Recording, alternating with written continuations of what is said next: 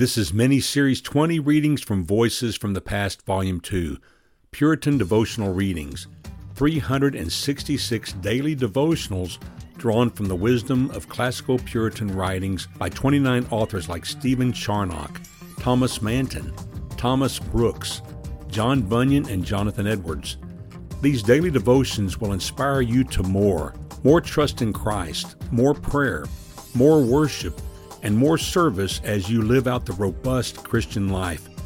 Check out the show notes for more information on how you can get a copy of this impactful book for yourself. These audible readings are only found here on Gwot Rocks, God, the World, and Other Things, where our mission is always advancing equilibrium in the midst of an agitated world. I always want to give a shout out to John Rawlinson, General Manager of the Banner of Truth Trust, for the permission to do these special recordings.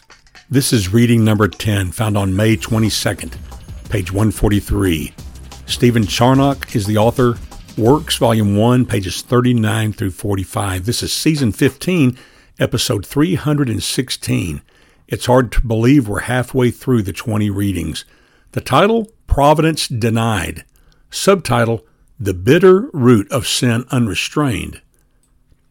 Ecclesiastes 8:11 says, because the sentence against an evil deed is not executed speedily, the heart of the children of man is fully set to do evil. Denying God's providence gives liberty and occasion for unbounded licentiousness. For what may not be done when there is no government? All sin receives its birth and nourishment from this bitter root. Let the idea of providence be once thrown out, or the belief of it faint, and ambition, covetousness, neglect of God, distrust, impatience, and all other bitter gourds will grow up overnight. Nothing can so discourage rising corruptions as an active belief that God takes care of human affairs. Denying God's providence destroys trust in His being and goodness. One doesn't worship a God who cares not, or pray to one believed to have no regard for His creatures. To believe in a negligent God is worse than to believe in no God at all. He that denies providence denies most of God's attributes. His omniscience is the eye of His providence. Mercy and justice are its arms. His power is the life and motion of providence. His wisdom is the rudder by which it is steered, and His holiness is its compass and rule. In denying providence, man seeks comfort from guilt.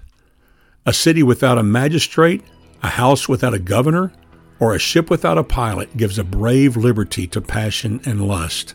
Denial of God's providence gives security to prostitute one's conscience. Also, when we fail to pray, we practically deny His providence.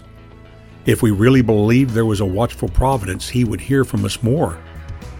Neglect shows we see no profit in prayer. We also deny His providence when we receive any good and are more grateful for the instrument than for God, the principal author of it. Men are remiss when they ascribe their wealth to their own fortune, their health to their own care, or their learning to their own industry. Our thank offering should be turned alone to the glory due only to God. And with that, my friend, I bid you peace.